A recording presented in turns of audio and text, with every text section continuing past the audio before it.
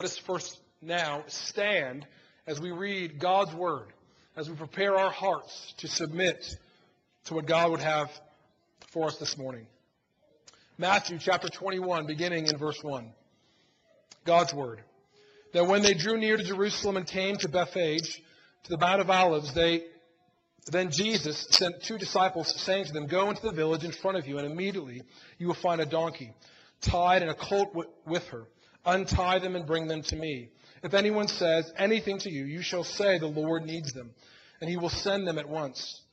This took place to fulfill what was spoken by the prophet, saying, "Say to the daughter of Zion, behold, your king is coming to you, humble and mounted on a donkey, on a colt, the foal of a beast of burden."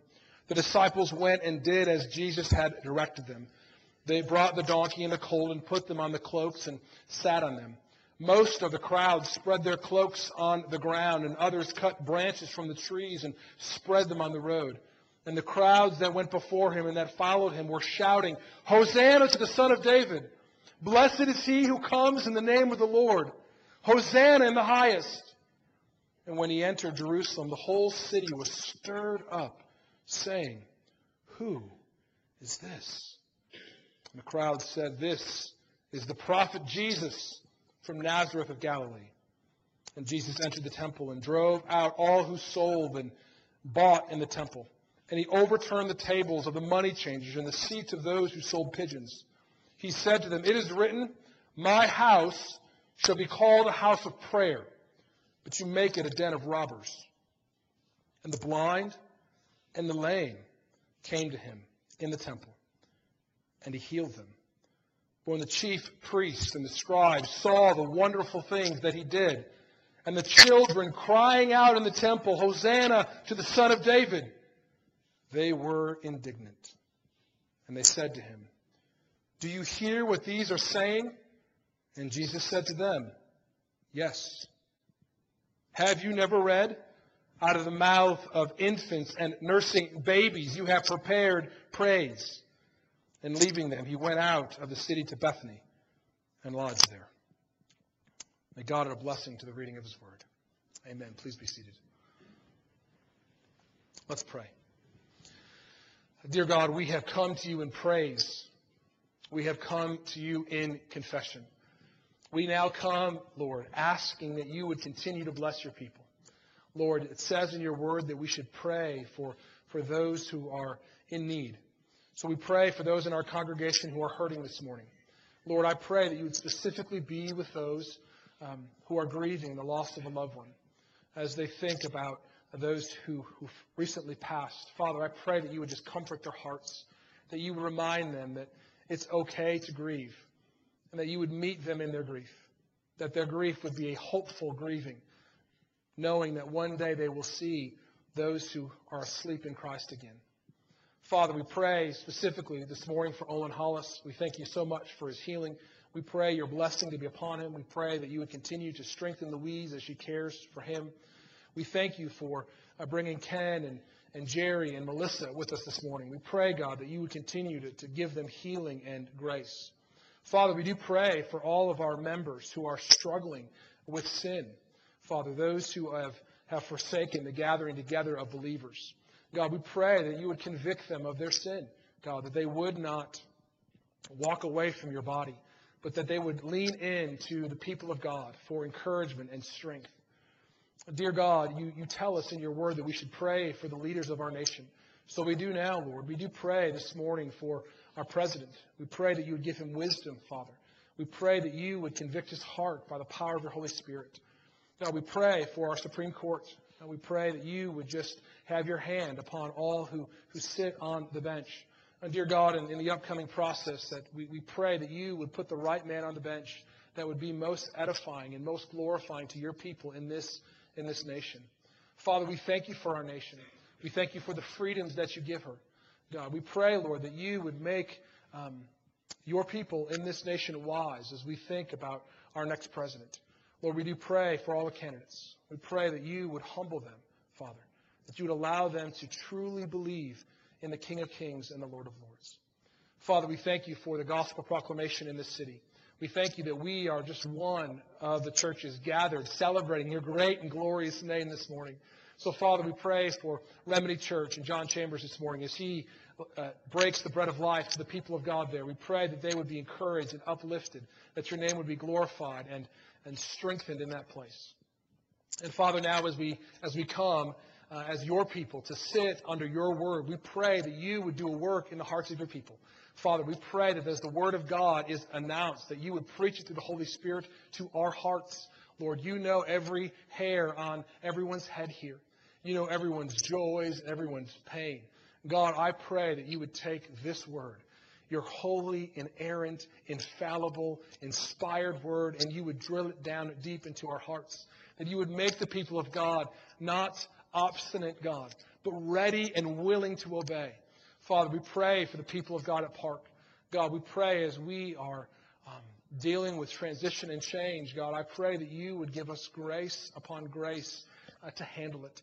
We pray for our attitudes and our minds, God, that we would see the best in each other. Dear God, we pray for unity, where we know how important unity is for the body of Christ, to reflect that you are the triune God, are one.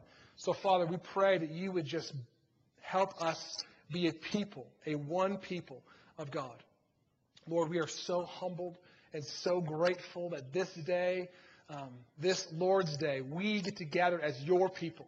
People who have been rescued from the dominion of darkness and brought into the kingdom of the beloved Son, where we have redemption, the forgiveness of sins. So, dear God, now I pray that you would use this offering of your word to strengthen and edify your people, to prepare them for the work of ministry in this world. We ask this in Jesus' name. Amen. In May 1776, General George Washington and two others had a private meeting with a struggling widow seamstress with the design of the first American flag. Betsy Ross carefully stitched and hemmed the symbol of American freedom. On June 14, 1777, the Continental Congress, hoping to promote unity and national pride, adopted the national flag, stating, "Resolved that the flag of the United States be 13 stripes, alternate red and white, that the Union be 13 stars, white in a blue field, representing a new constellation." Now, we know that since that day, the American flag has grown and changed from the inaugural work of Betsy Ross, but the flag continues to stand for freedom and national pride. It has done that for over 200 years. In 1831, in Salem, Massachusetts, Captain William Driver received an American flag from his people. And one day before he was leaving on his ship, he put the flag in the sky, and as he was leaving the eastern shore of the United States, yelled, "Old Glory!" And he gave the name of the flag, Old Glory. Well, Driver continued to fly that flag all the way until his retirement in Nashville, Tennessee. When Tennessee seceded from the Union, the Confederacy was determined to take that Old Glory that was so popular in that town. But when they went to look for it, they couldn't find it. Well, on February 25th, 1862, Union forces captured Nashville, and they put a small banner above the Capitol. It was a small flag, and everyone looked for Captain Driver and said, "Driver, do you still have Old Glory?" Well, Driver took two men and went to his home and quickly started tearing the seams of his bed cover and pulled out Old Glory. Walked back to the Capitol, and this man, 60 years old, climbed the tower and hung Old Glory across for everyone to see. And the name Old Glory, because of Driver's devotion to the American flag, has stuck ever since. The American flag is a symbol of freedom and national pride. Today, America's Old Glory will be standing and flying to the right of pastors as they declare the coming of the true King of glory. What people may not realize is that placing the flag to the right of the pastor is to give the American flag the place of honor. I was talking to Robert Baker this morning, and he said that in the military, whoever was of higher rank always walked upon the right side, because the right side is the place of honor. Well, according to the U.S. flag code, this is what it says. When displayed with other flags, the size of the American flag should be larger than the other flags, or relatively equal to the size of the largest flag. Other flags should not overshadow the American flag in any way. The American flag should be flown higher than lesser flags. If the flags are displayed on the same level, the American flag should be flown to the right of all other flags. The right is a position of prominence. The flag represents the government of the United States, and on the American soil, the government is the highest authority. The American flag is even displayed above church flags. So in our sanctuary, whether we realize it or not, we are paying greater honor and giving greater authority to our earthly nation than to our heavenly one. Now, don't mishear me. We live in a great nation. I would say that we live in the greatest of nations. There's not many nations that today can gather as believers free of persecution. We live in indeed a great nation. But hear me. The Constitution of our United States is not more important than the Bible. We should be patriotic, but our patriotism should never supersede our devotion to Christ. On Jesus' triumphal entry into Jerusalem, we see the coming of the Messianic King. And what we see is the one who is worthy of all authority and all worship was coming to take his place as king. Now, were the people going to submit to Jesus as their highest authority, or to continue to give prominence and desire to their earthly nation? I think if we're going to be honest, we as American citizens need to think long and hard of where our main allegiance lies. Are we primarily U.S. citizens, or are we primarily citizens of the kingdom of heaven? And I think if we're going to study this passage today, that's exactly what the people of Israel were dealing with. They were struggling. They wanted Jesus to come. They wanted the Messiah to come because they wanted their earthly nation to be delivered. And yet Jesus came to do something completely different. So if you want to follow along with me in the outline provided, stay with me. The first truth I see in this text is that the one who had the highest authority in all the universe comes first not in power, but in humility. Point number one, the humble king comes. The humble king comes. So Matthew, throughout his gospel, consistently shows how Jesus fulfills Old Testament prophecy. And we see that again in this text. Look back with me in Matthew chapter 21. It says, "Now when they drew near to Jerusalem," now remember that Jesus was going towards Jerusalem all the way from Matthew 16:21. He says that I must go towards Jerusalem, where I must suffer and die and be raised on the third day. So from Jesus' travel narrative, from Matthew 16 to Matthew 21, Jesus starts to intensify his teaching about his coming death. We read, it says, "He came to Bethphage, to the Mount of Olives, and Jesus sent 2 disciples, saying to them, 'Go into the village in front of you, and immediately you will find a donkey tied and a colt with her. Untie them and bring them to me. If anyone says anything to you, you shall say, the Lord needs them, and he will send them at once.' This took place to fulfill what was spoken by the prophet." Now, when you see that in Matthew's gospel, that's extremely important. He's trying to highlight something. So what prophet is he quoting? Well, most say that he's quoting Zechariah 9:9. I think this whole entire day's scene is really a prophecy fulfillment of Zechariah. Others would say that there's a mixing of Isaiah 62:11, just based on the wording. Either way, they're both messianic psalms, that the Messiah, the one who's going to come, the King, are going to fulfill these verses. This is what it says. It says, "Say to the daughter of Zion, behold, your King is coming to you, humble and mounted on a donkey, on a colt, the foal of a beast of burden." And the disciples went and did as Jesus had directed. They brought the donkey and the colt and put them on their cloaks, and he sat on them. Well, the amazing thing about Jesus Christ is that Jesus does not do what the world expects of him. The world would expect that the king would come in power and authority. And yet our king, how does our king come? He comes in humility. Why? Because he came to die. He was in glory and he emptied himself, became obedient to the Father to the point of death, even death on a cross. The Messianic king had indeed come, but he did not come as people expected him.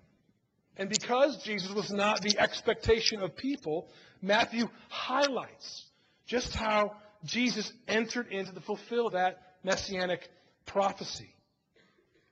Now, the Messiah, according to the Jews, were thinking that he was going to come on a war horse. But he doesn't come on a war horse. He comes on a donkey that's never been ridden. Jesus is being shown as the coming messianic, humble king. Now, if you were in the crowd that day, would you have been excited for the humble posture of this king? I mean, you are an Israelite living in Rome, being persecuted and oppressed. You did not have rights and freedoms. You most likely would have wanted the king to come in power to overthrow the ruling forces. Now, I don't know everyone's background here, but I'm imagining that many of you probably have never lived in a society when a foreign nation ruled over us.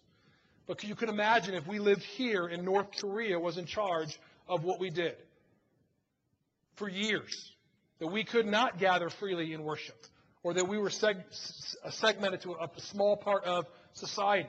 We would have wanted our Messiah, our King, to come in glory and power. And yet our God came in humility.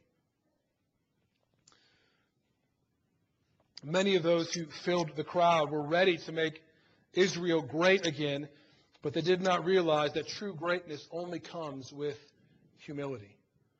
There was no way to know the expectations of the people, but we know from the disciples that they cared more about the earthly nation than they did about the heavenly one. Look again with me in Matthew 21, verse 8. Most of the crowd spread their cloaks on the ground. Do you find that interesting? Even when I was reading to you, it just kind of popped out at me. Most of the crowd. Now these people, it says in John's Gospel, that they just saw Lazarus being raised from the dead. So they just saw Jesus saying, "Lazarus, come out." And he came out 4 days from the grave. And it said, most of the crowd took off their garments and laid them on the ground. Others cut branches from the trees and spread them on the road. And the crowds that went before him and followed him were shouting, "Hosanna to the Son of David. Blessed is he who comes in the name of the Lord. Hosanna in the highest." What that is it's a quote from Psalm 118, 25 and 26. Hosanna would have been, "God save us. God save us." In its original reading in Psalm 118. Now, in this day, first century, it could just have been a praise of Yahweh. Praise Yahweh. Praise Yahweh. I think the people were asking God for salvation here. But it was an earthly, nationalistic salvation, not a spiritual one.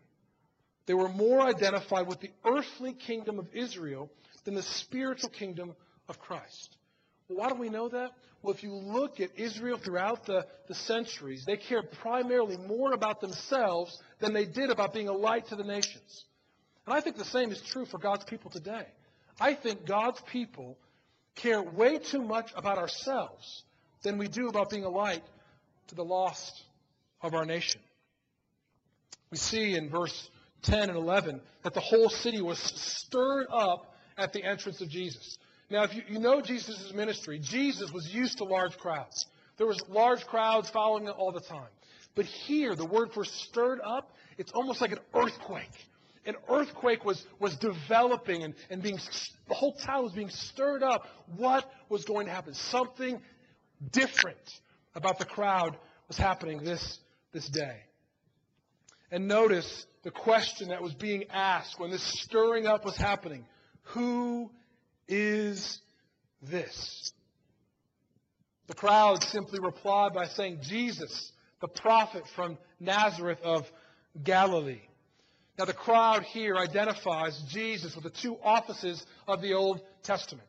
He is the coming king, quoting from Zechariah 9, verse 9. And he is the prophet, the two main offices. And yet Jesus did not come primarily to be a king or a prophet. He came to Jerusalem to be a priest. He came to die. Jesus came to bring salvation to his people through his death as their high priest. We know this from Hebrews 7, 26 and 27. Hear God's word. For it was indeed fitting that we should have such a high priest, holy, innocent, unstained, separated from sinners, exalted above the heavens.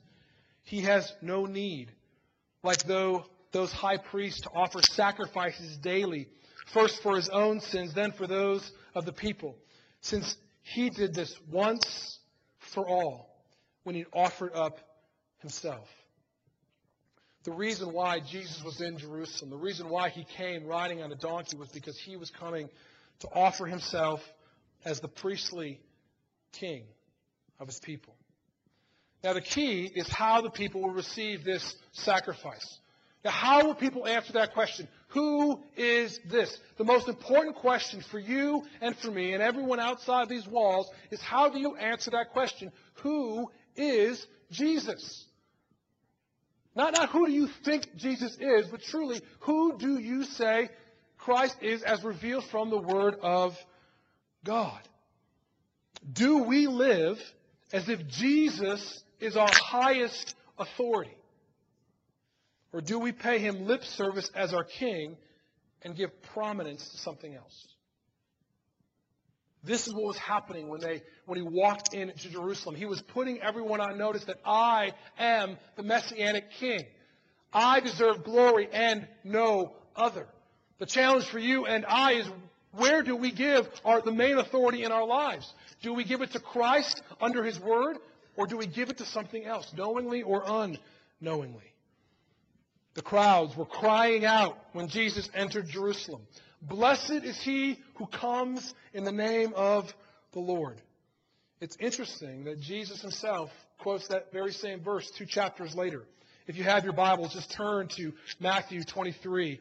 I want you to see this. Jesus is looking over Jerusalem, looking over those people that he came to save.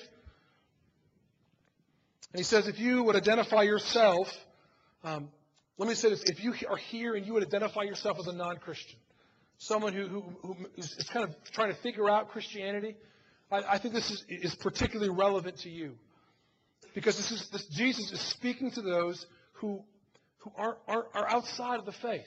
Look what he says in Matthew 23:37. O Jerusalem, Jerusalem, the city that kills the prophets and stones those who are sent to it. How often would I have gathered you like children together, as hen gathers her brood under her wings, and you were not willing.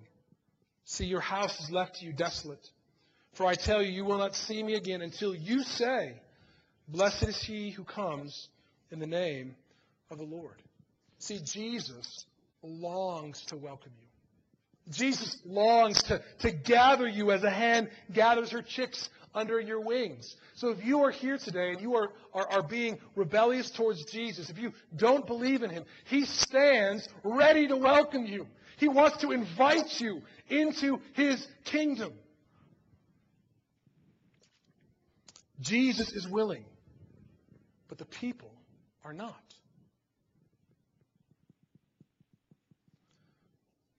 That is the challenge, isn't it? Jesus always is willing. Jesus is always ready to save. The problem is not with the Christ. The problem is with our hearts. Jesus tells them how to become children by repeating back to them what the crowds have shouted at his coming. Blessed is he who comes in the name of the Lord.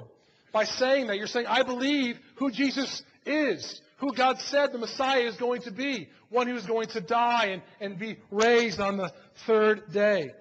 The people need to identify Jesus Christ as the prophet, priest, and king, the one who died and rose again. See, salvation is offered to all. So if you are here today and you are a non-Christian, if you're here today and you struggled with sin this morning, Jesus is standing the same way, ready to welcome you, ready to have you turn unto him. Salvation is offered to all, but one must repent of their allegiance to other authorities and place Jesus as their Lord. You know, for years, churches really wanted the aisles and the altars to be full. And what they did, unfortunately, I think, is that they watered down the calling of the gospel of the Lord Jesus Christ. They made the gospel all about getting out of hell. That if you come to Jesus and believe in him, you have your fire insurance. You are in, and that's all you need to do. Well, the Bible never says make a decision. The Bible says become a disciple. Follow Jesus today, tomorrow, and the next day. Now, there are people who have confessed Jesus Christ all throughout our land, and if you ask them, are you a Christian? They would say yes, but their life is not a reflection of their faith. Because their main allegiance is not to Jesus. Their main allegiance is to something else. When Jesus came in on that donkey, he was saying to you and to me, will you let me be your king? Will you let me be your Lord? Now, this transcends just a personal decision between you and I. This is the decision of the people of Park Baptist Church. Are we going to let Jesus Christ reign over us? Are we going to let Jesus Christ be our highest authority underneath his word? Or are we going to give prominence to other things? So my non-Christian friend, can I just tell you very, very, very clearly that Jesus came to save you. He came to be your king. He came to die on the cross to pay for your sins. The Bible says that all people are sinners and deserving of hell, deserving of God's wrath. But Jesus came to bring something far greater than hell. He came to bring you deliverance. He came to bring us something far greater than an earthly nation of peace. He came to give us an eternal one, a kingdom that will never be shaken.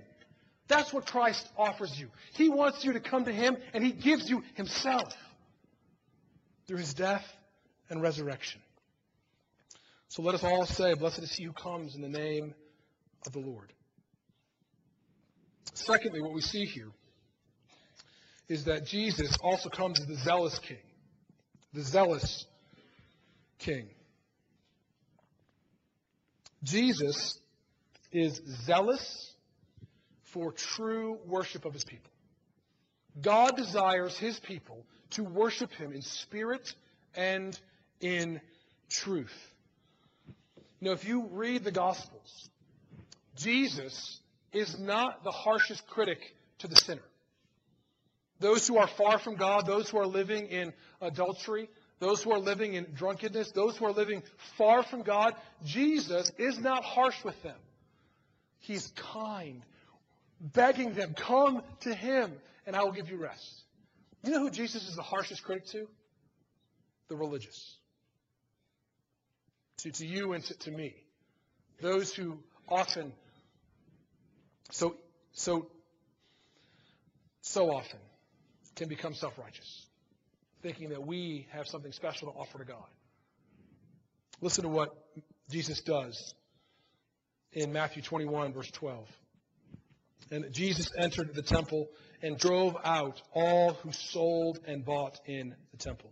Notice he drove out those who sold and those who bought.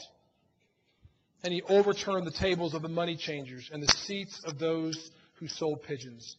And he said to them, "It is written, my house shall be called a house of prayer, but you make it a den of robbers." Now, in John's Gospel and Mark's Gospel, they kind of put a day in between there. This maybe happened the day after Jesus' entry. Matthew puts them together. I think Matthew puts them together to make a point. Jesus was coming in because he cares about the temple. That's why Jesus came. Back to Matthew 16:21, he came to the temple. He came to purify and to cleanse the worship of his people. The house of the Lord was run like a business for profit when it should be a house of prayer. Now, remembering how shocking this would have been for the Jewish people.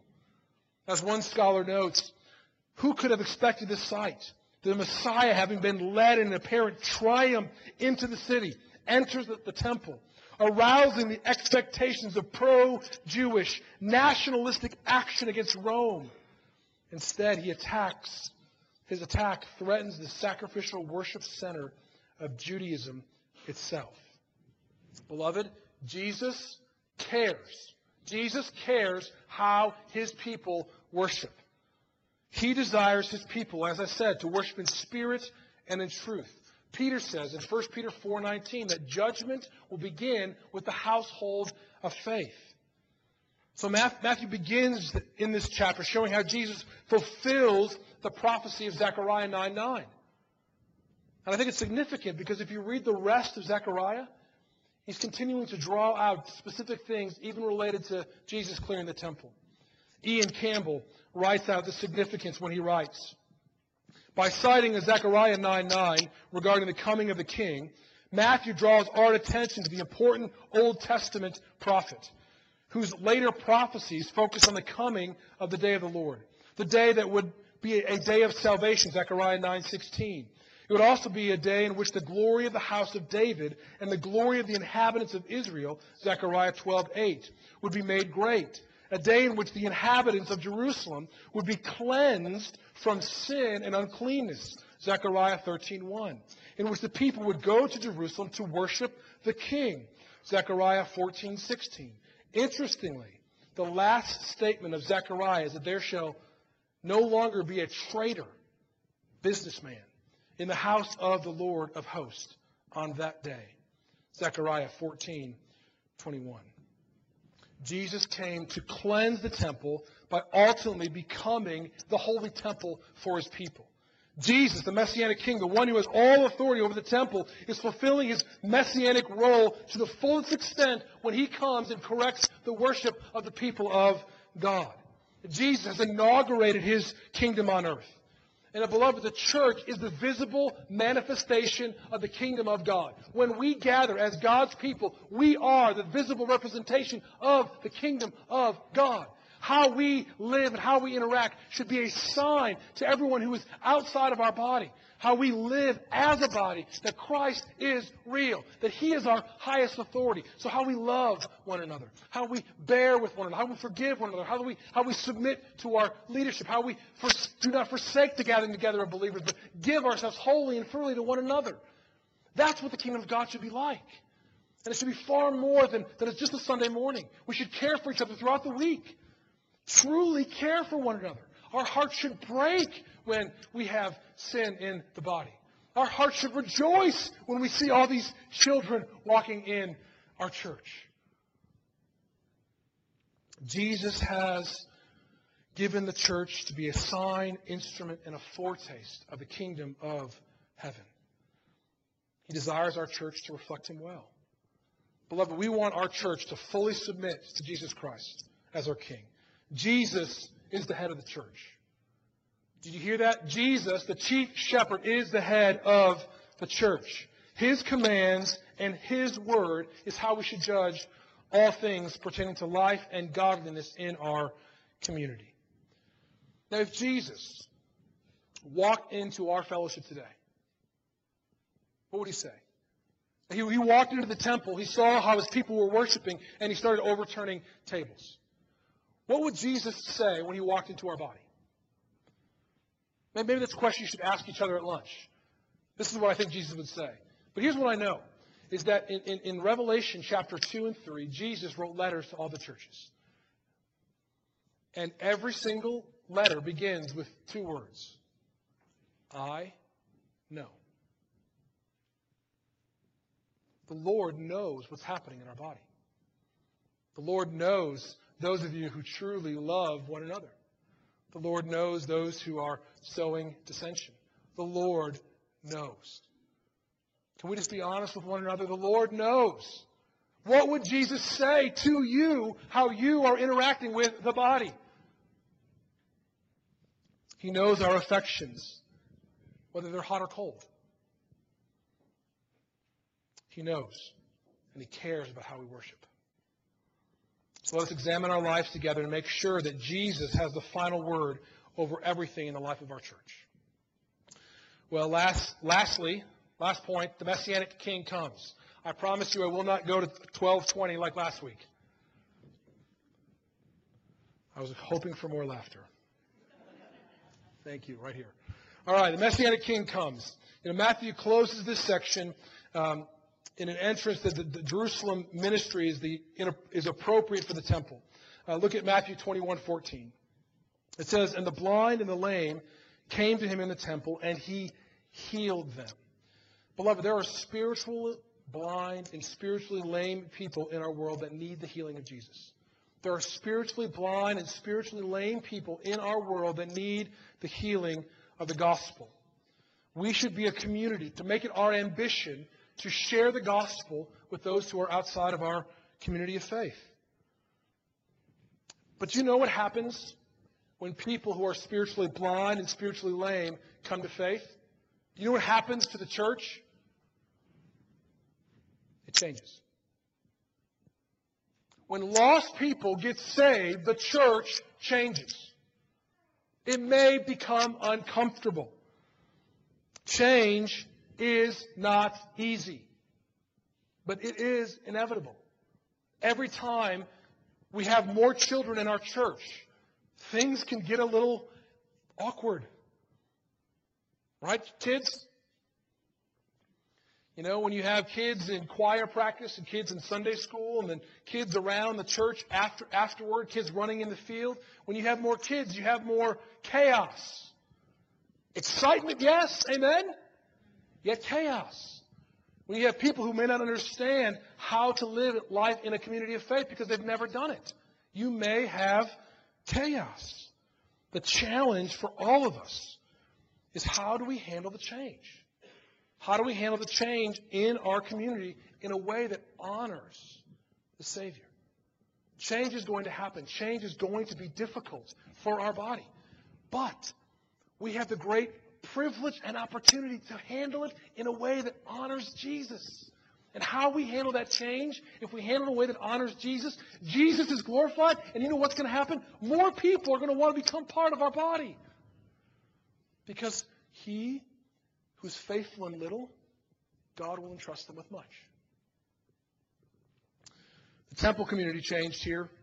The temple began to be filled with formerly blind and lame and filled with children praising God. Look what the text says. When the chief priests and the scribes saw the wonderful things that He did, and all the children crying out in the temple, "Hosanna, the Son of David." Oh, here it comes. They saw the wonderful things. We just sang that, right? How to God be the glory for great things He hath done. Children have come praising God, saying, "God save us. Glory be your name." They were indignant. And they said to Him, "Do you hear what these are saying?" Indignant, angry, annoyed, offended at the changes that they saw in people's lives. They should have been rejoicing in the salvation ushered in by the long-awaited Son of David. But they were focusing rather on what they were losing, rather than what they were gaining. They did not answer the key question of who is this correctly. They missed the opportunity to rejoice in the change. The chief priests and the scribes looked at Jesus with indignation and said, "Do you hear what they are saying?" And Jesus said, "Yes." Isn't that great? I wish there was a period there rather than a semicolon. It just said, "Do you hear what they're saying?" Yes. And then he says, "Have you not read?" Have you never read? And he quotes Psalm 8:2. "Out of the mouth of infants and the nursing babies you have prepared praise." Jesus highlights Psalm 8 that speaks of the majesty of the Lord and his care for man. God cares for man ultimately by sending Jesus to become like a man.